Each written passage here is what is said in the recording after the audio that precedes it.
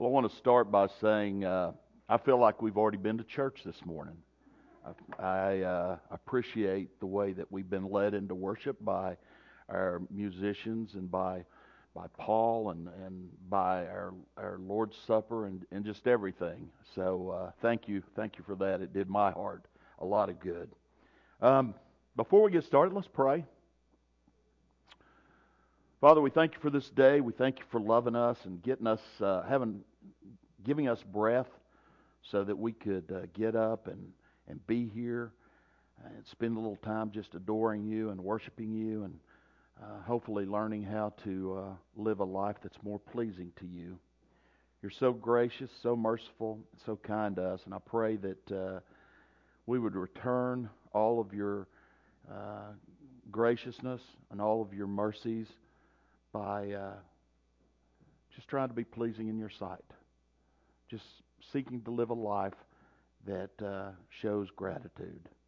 Father, I pray that you'd be with us as we enter this time of spending a little time in your Word. I pray that you would certainly take me out of the way and that your Holy Spirit would operate through the power of your Word and not through the lack of power of the speaker. Father, I just pray that you would be with our hearts today, that we would hear what you would have us to.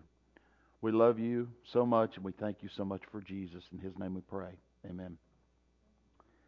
So if you will, I'm going to go ahead and give you a head start. We're going to spend most of our time in two places: Genesis chapter 1, which will be easy to turn to, and Romans chapter 1. So if you want to go ahead and put your thumb in Romans chapter 1, we'll probably spend the biggest amount of time at that place. When I was younger, when I was a kid at home, at some point a little book showed up at our house. Now, I don't know where we got the book. It had formerly belonged to somebody else. I don't know if somebody, gave it to my mom and dad in something they had or what. I don't know, but it was called Mystery Mountain. And it was a children's book. It was probably written for, kids third or fourth grade. And I must have read that book 10 times. Which was kind of surprising because it didn't have any pictures or anything. It was just words. But I read this book, and what it was about was this little boy and girl, or young boy and girl, who went to spend the summer at their grandparents' house. And their grandparents lived in, I think it was Wyoming or Montana, someplace like that, and they lived on a ranch. And this boy and this girl, when they got to the ranch, they got to spend all summer riding horses and going into the mountains and doing all kinds of little great adventures. But one of the things that they found out about, they heard that there was a lost treasure that was hidden in the mountains. And so they started researching it. They went into the library and they started reading the archives and they started looking at maps and they started doing all this stuff. And at the end of the day, the boy and the girl put together a map and sought out and ultimately found this treasure. And I've just always been fascinated with treasure stories. I think most people have. You can look at a lot of the movies that we see, Indiana Jones, Pirates of the Caribbean. You can read history about guys searching for treasure and the Fountain of Youth and all those things. And so I think there's something in us that makes us want to find treasure. The Bible is a book made up of 66 different books. And each one of those books has its own character and flavor. Some of them are narrative, some of them are historical, some of them are wisdom literature. They're all there, and it's just very much like a treasure search. Different types of documents that lead us down this road. Some people have referred to the Bible as a love letter. Some people have referred to it as an instruction manual. I like to think of the Bible as a treasure map, and life as the big adventure where we seek, and ultimately, if we follow the treasure map, we're going to find treasure. I have the luxury of and pleasure of being able to bring two messages here, one today and one, I think, on the 28th of this month. The one today is going to be geared toward what happens when you get off the treasure map. The one on the 28th, I'm going to go ahead and give you a preview. It's what happens when you find the treasure. So that'll be the fun one. This one's a little bit harder. So let's look at it a little bit. And if you will, let's start in Genesis chapter 1. So if you will, let's look there first.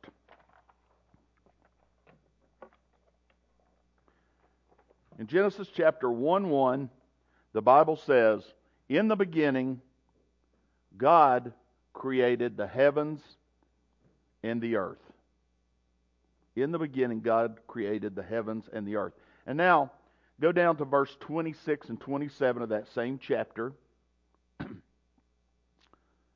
And as we read this, think very, very carefully about all the words that are in here, because I think they're very important and they speak volumes to our generation today, volumes to our society today. Then God said, "Let us make man in our image, after our likeness, and let them have dominion over the fish of the seas, and over the birds of the heavens, and over the livestock, and over all the earth, and over every creeping thing that creeps on the earth." So, God created man in His own image. In the image of God, He created him. Male and female, He created them. You know, it's hard for us to comprehend the beginning. One of the things I read was that as human beings, the earliest true memories we have aren't formed before we're like 3 to 4 years old, something in that. I remember my papa used to tell me he remembered when he was born. I don't think he really did. I think somebody told him about it, and I think that's often the case, that the memories we think we have probably prior to 3 or 4 are just stories that people have told us. But when we think about the true beginning, the beginning that starts in our recollection with creation, it's easy to get our minds into a kind of a loop that's hard to get out of. Because we think, okay, so there was this time where God spoke things into creation, but what before that? Well, it's easy. It was God. Well, how long? Infinite past, infinite future. God's always been there. He is here now, and He will always be here and always be where He is.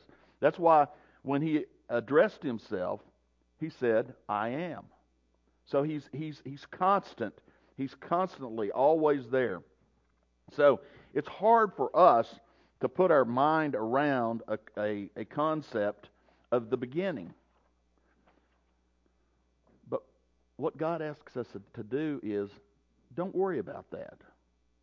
He said, "I'm going to give you the starting point. And this is also the starting point on your treasure map." The Bible says, "In the beginning." That's all you have to worry about. In the beginning, God created the heavens and the earth. The term is ex nihilo. God created everything through speaking. It wasn't like he took some cosmic stuff and put them together to make the universe we know. No. God spoke it into existence. And He asks us right from the outset to believe that one fact.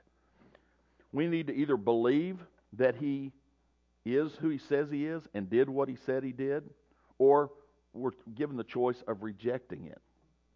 And the choice of rejecting it has grave consequences, and that's kind of what we're going to talk about today. Do you believe that God spoke all creation into existence? That's the first question that we have to answer ourselves. And then the second question is, do we believe that He spoke it into existence over a literal 6-day period, going from nothing to the pinnacle of creation, which was mankind, on day 6?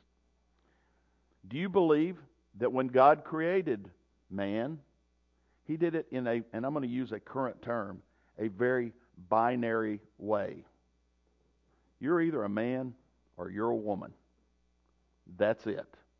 He didn't leave any other options out there. That's where things stop. And we have to address that.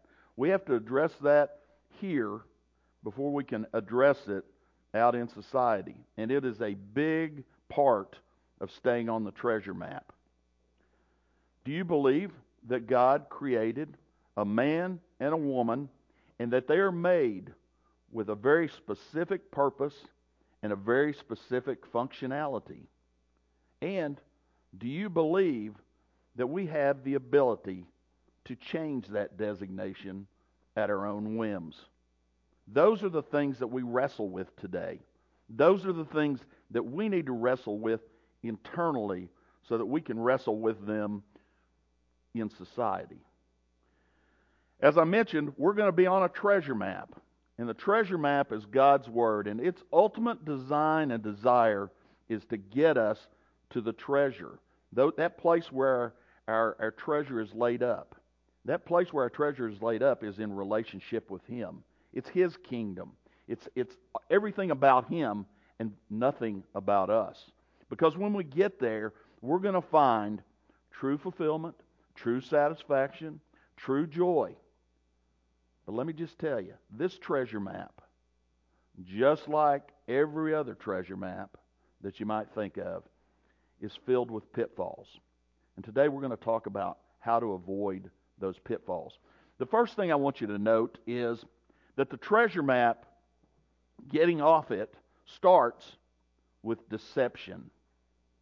Starts with deception. That's the first place where people get off the treasure map.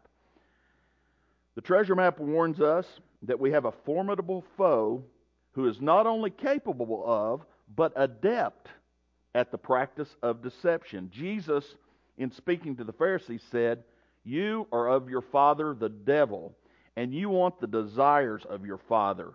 He was a murderer from the beginning and does not stand in truth, because there is no truth in him.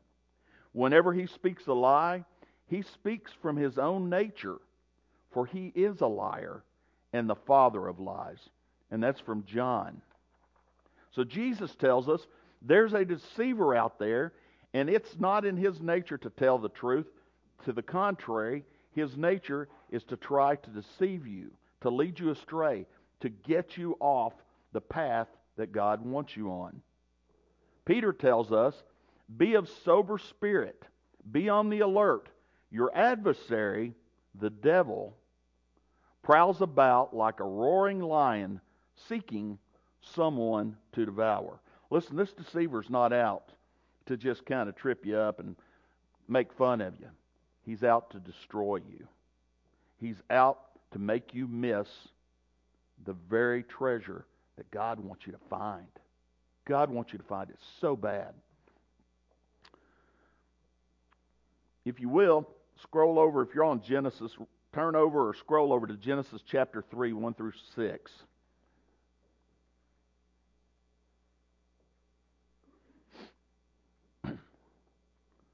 Chapter 3, verse 1 says, "Now the serpent was more crafty than any beast of the field which the Lord God had made. And he said to the woman, Indeed, has God said, You shall not eat from any tree of the garden.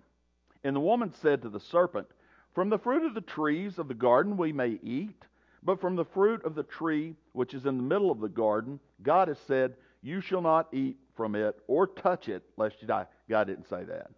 God just said don't eat. He didn't say anything about touching, but Eve added that, so she was getting cute.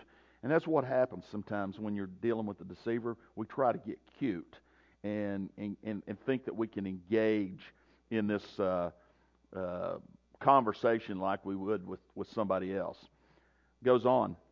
"And the serpent said to the woman, You surely shall not die.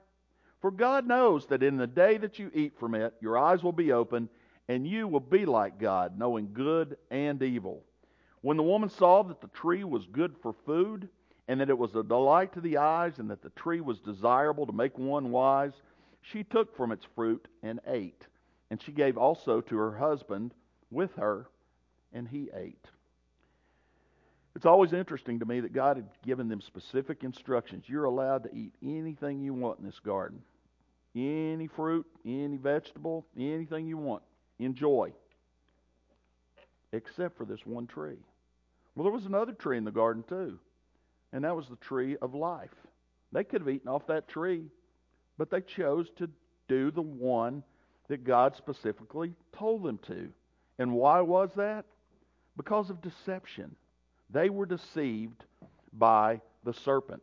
They were deceived by the evil one. They were deceived by the devil. If we're not careful, it's easy for us to get deceived. We listen to the things going on. And the things that are going on tell us, well, it's not harmful. You ought to be able to enjoy it if you want to. I want to be open-minded. I want to be tolerant. I want to be all these things. And so the first place that we get into trouble on the treasure map is when we start listening to deception. The second thing that happens is denial. Denial. So I want to ask you, when is deception successful? Deception is only successful when somebody believes what the deceiver wants them to believe. Magicians have made a living off this forever. And what do? They hold up a hand and they say, see, this hand is empty. This hand is empty. And then they may be doing something with this hand over here or have some other distraction going on. So your mind is kind of trying to focus on more than one thing. And you're not really that concentrated on this hand. You don't notice that this hand has a quarter or a playing card or something like that stuck behind it that you can't see, because they're good at hiding it. And so then they reach over and seemingly pull a coin or a playing card out of your ear. And you think, wow, I didn't see that coming. Why? Because the deceiver has been getting your mind to look someplace else while they just whip it out from the back of their hand. That's exactly the way the devil operates. The devil gets you focused on other things, and that takes your mind off the reality that God tells us is true reality, that He tells us in His Word. But deception only works if you deny reality. Denial. Bernie Madoff made off with literally $65 billion. $65 billion. How did Bernie Madoff make off with $65 billion? From 4,800 people. That's what boggles my mind. $65 billion, that's a lot of loot from a very few people, relatively speaking. Well, how did he do it? First of all, he was practicing the art of deception. It was all smoke and mirrors. He's got it all. He's making them think with the monthly reports he gets that he's generating much, much better returns than the market. And he would get influential people with influential families and friends and get them involved, and then he would use that to bring others into the fold. Well, the deception only works when there's a denial. At some point, every one of those people had to look at what he was doing and say, now wait a minute, that doesn't sound realistic. How can he do this when nobody else can do this? Is he that much smarter? How does this work? So Bernie Madoff made off through deception, followed by denial. Denial and deception are very, very dangerous in your journey. And let me give you a couple of examples. Drug addicts and alcoholics, gambling addicts, sex addicts, pick your poison, pick your addiction. At some point, they've had to look at the fact that if they engage in that behavior, it could lead down a road of heartbreak, of trouble, of bankruptcy, of brokenness. And at some point, they've had to look at that and say, yeah, but I don't think it'll happen to me. I'm stronger than that. I can engage in this sort of activity, whatever that may be, on a very casual basis, and it'll be okay. What is the end result? The end result is they've denied reality. And many of them, most of them, end up losing their family, losing their job, losing all their relationships, losing their money, losing their home, losing everything they hold dear. Everything. And in most cases, their life as well. Because they've chosen to be deceived and deny what they know to be true. Another example is marriages. God tells us that there is a very specific way that marriage is supposed to work. And that way is it's supposed to be one man, one woman for life. And you're supposed to be faithful in that marriage, and you're supposed to honor that marriage, and you're supposed to make that marriage holy. Let Him make it holy before Him. And yet so many people, first of all, they believe the deception. You know what? You need to get more pleasure in your marriage. Your spouse isn't doing you right. Your spouse is treating you wrong. So what do? They go outside that, and they look for that fulfillment outside of that marriage. They get into adulterous relationship. Again, they face a broken home, broken lives, impacted children. The snowball effect goes on and on and on, and it's awful. And it's because there was a deception.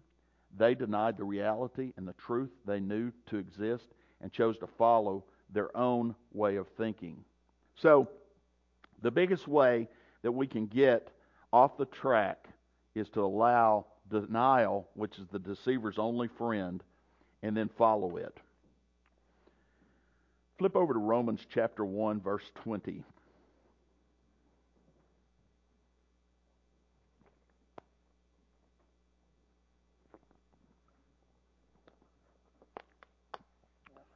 The Bible tells us in Romans chapter 1, verse 20, for since creation of the world, His invisible attributes, God's invisible attributes, His eternal power and divine nature have been clearly seen, being understood through what has been made, so that they are without excuse. For even though they knew God, they did not honor Him as God or give thanks, but they became futile in their speculations, and their foolish heart was darkened.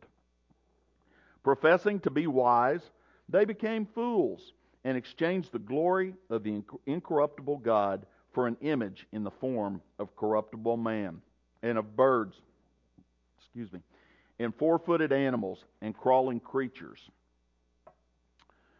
This was written to people living in Rome 2,000 years ago. But we'll read a little bit more of it in a few minutes. When you read it, it is very fresh. It is very much a description of where we're at today. It is very much a description of a society which has chosen to leave the treasure map and try to create their own treasure map. In verses 20 and 21, we see a progression. First of all, we have proof, the proof we need to believe that God is who He says He is. And He says He is eternal, powerful, and divine. I want you to think about just two things, and wrap your mind around these two things for the next few minutes. First of all, think about the cosmos. Have you ever wondered how the ball that we live on can travel through space at thousands of miles per hour, all the while rotating and going around a sun that provides warmth, and with a moon going around it that draws the tide in and out?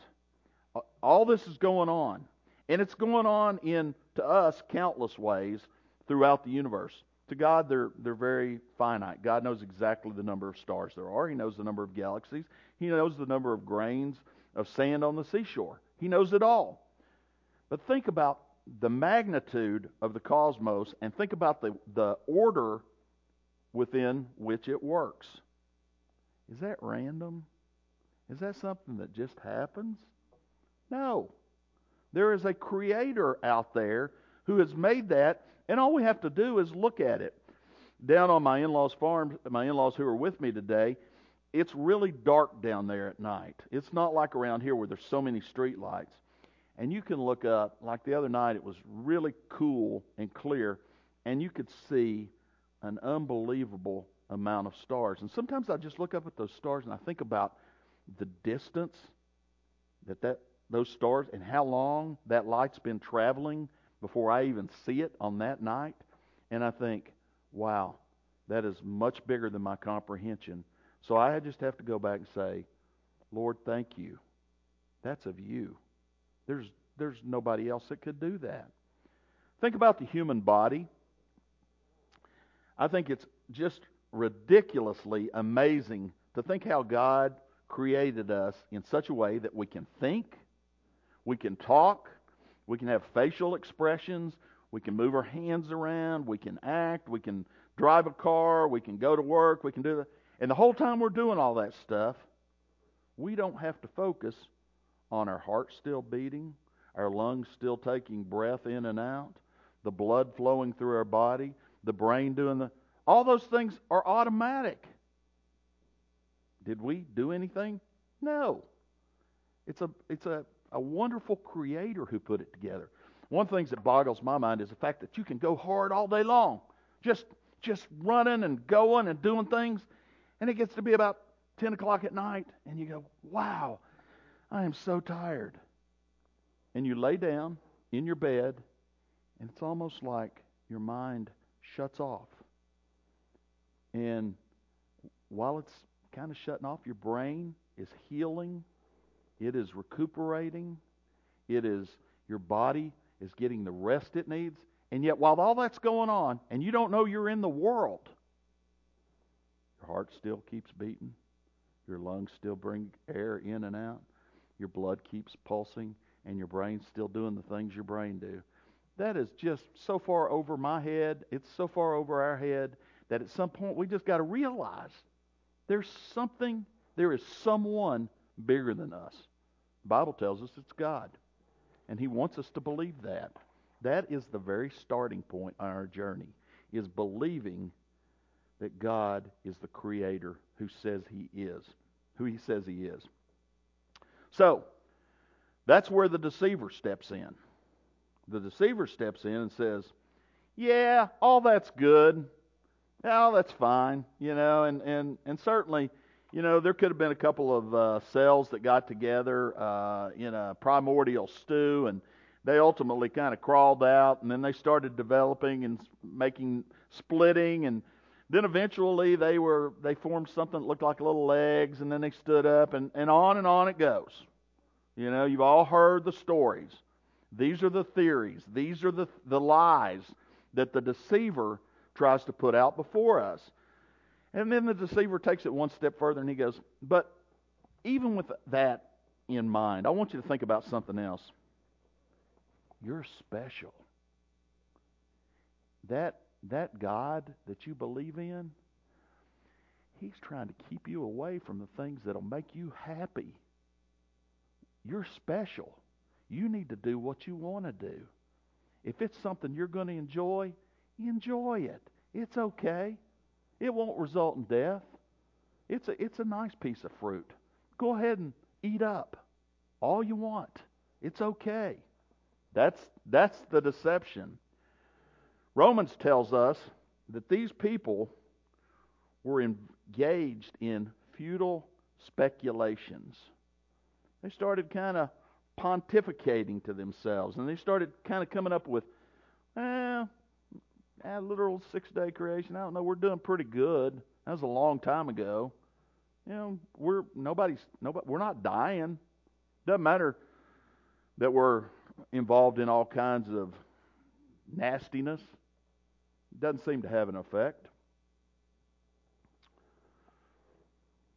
If I choose to believe those kind of lies, then I, as a man, can choose to fulfill myself with men instead of women. Mostly a woman. If I choose to believe those lies, I can choose, and I'm a woman, I can choose to be fulfilled with another woman. The list goes on, and I'm not going to get into all the perversity that's out there. You all know it. It's in the news. It's on your TV. It's in magazines. It's paper. Every single day. You cannot turn on a TV show without seeing same-sex being glorified. Every day. So, we've got 2 grandchildren, and one of the things I can say is I've watched the Toy Story series with my oldest grandson, who's 20 months old, probably over the last 3 or 4 months, probably 100 times. And I will say, there is no same-sex issue in the Toy Story.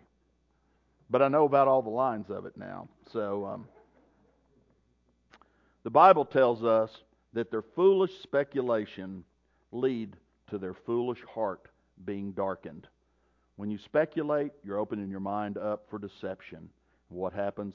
Your heart is darkened. You deny the truth. So once you've done that, once the deceiver has got your attention, and now you've denied, what's the next step? The next step is depravity. Depravity is moral corruption. It's putting what feels good or seems good ahead of what God has told us is good. If you go down to verse 24, the Bible says, "Therefore God gave them over in the lust of their heart to impurity, and that their bodies might be dishonored among them. For they exchanged the truth of God for a lie, and worshipped and served the creature rather than the Creator, who is blessed forever. Amen. For this reason, God gave them over to degrading passions. For the women exchanged the natural function for that which is unnatural. In the same way, the men abandoned the natural function of the woman and burned in their desire toward one another. Men committing indecent acts with men and receiving in their own persons the due penalty of their error.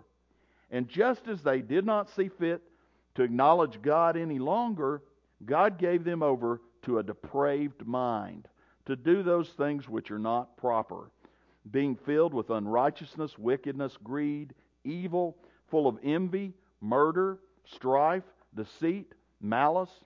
They are gossips, slanderers, haters of God, insolent, arrogant, boastful, inventors of evil, disobedient to parents, without understanding, untrustworthy, unloving, unmerciful. And although they know the ordinance of God, that those who practice such things are worthy of death, they not only do them, but also give hearty approval to those who practice them." So what does it say here? It says that there's a whole spectrum of things, not just sexual immorality, but immorality as it relates to relationships with people in general, to parents. I mean, wow. When it talks about being disobedient and disrespectful to parents, it's throwing that right in there with sexual sins and murder and lying. The Bible, let me just go ahead and tell you, and God is very, very strict. You know why? Because He can be. It's His treasure map. And all He's trying to do is get you through it so that you can get the treasure. And He knows that based on what happened with Adam and Eve, we are broken. We are in no position to make a good decision on our own. So we need to follow His guidance and His rules. When you look at this list, you can see everything in there that we're dealing with in society today. You can see homosexuality, pansexuality, asexuality, immoral sexuality, gender non-specificity, gender confusion, lying, murder. You see all the things that we deal with today. I'm going to go one step further. I think you can even put the things that are going on in our society with the racial divide in this section as well. It tells us in that verse that those verses, that these people are haters of God. Let me ask you this. If you hate God, can you really love your fellow man who was created in His image? I don't think you can. I think you're too focused on yourself. And I think that is at the heart of what's going on with the racial divide in our country. It's a lot of people that are focused on themselves and not focused on God. And I'm talking on both sides of the equation. It's not a white or black issue. Matter of fact, it's not white, black, red, yellow, fuchsia, green, pick a color. It's nothing. It is nothing more than people who refuse to love another human being that is created in the image of Almighty God. These verses tell us that they're without understanding, just like animals running around. And that's kind of the way our society has started to behave, like animals. Let's do whatever we want to do. It's okay. There's no rules. Just fun. Just whatever we want to do.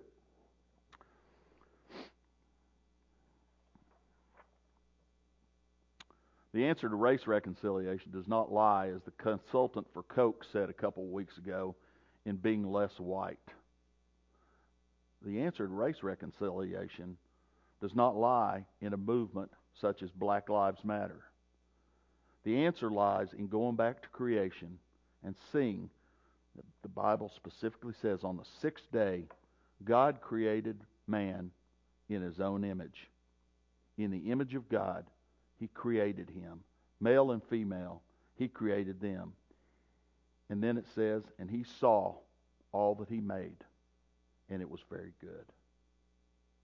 God loves every one of you. And God loves every person that's not here today, regardless of what mistakes they've made, regardless of what gender they are, regardless of what color they are. But He wants you to be on the treasure map, and He wants them to be on the treasure map, His treasure map, and following the directions. So if you fall for deception, which leads to denial, which leads to depravity, the next step is the final step, and that is death. It's what God had told Adam and Eve that eating of the fruit would lead to. Romans 1:18 through 19, which is just prior to the section we just read, says this: For the wrath of God is revealed from heaven against all ungodliness and unrighteousness of men who suppress the truth in unrighteousness. Because that which is known about God is evident within them, for God made it evident to them. Wrath, God's wrath. Romans 6:23 says, For the wages of sin is death. Today, much of our society and many of our friends and people we know have fallen into the deception, the denial, and the depravity that leads to death. I want to ask a few questions here for you to think about, take home with you, and ponder. Have you bought into the rhetoric, which is our word, or the deception, which is God's word, that is causing you to look at lifestyle decision people, the lifestyle decisions that people make in the world, and say that we need to be tolerant? We don't need to be tolerant at all. We need to be loving. We need to be merciful. We need to be forgiving. And we need to be restoring. But we do not need to be tolerant. God is not a tolerant God. God is a loving God. And there's a big difference. Do you have family members who have been on the trail and have strayed? If so, they need to be warned, because nothing good comes from getting off the trail that God has given us. Will they listen to you? Maybe, and maybe not. But in the final analysis, it's about you making the statement to them and letting the Holy Spirit do His work.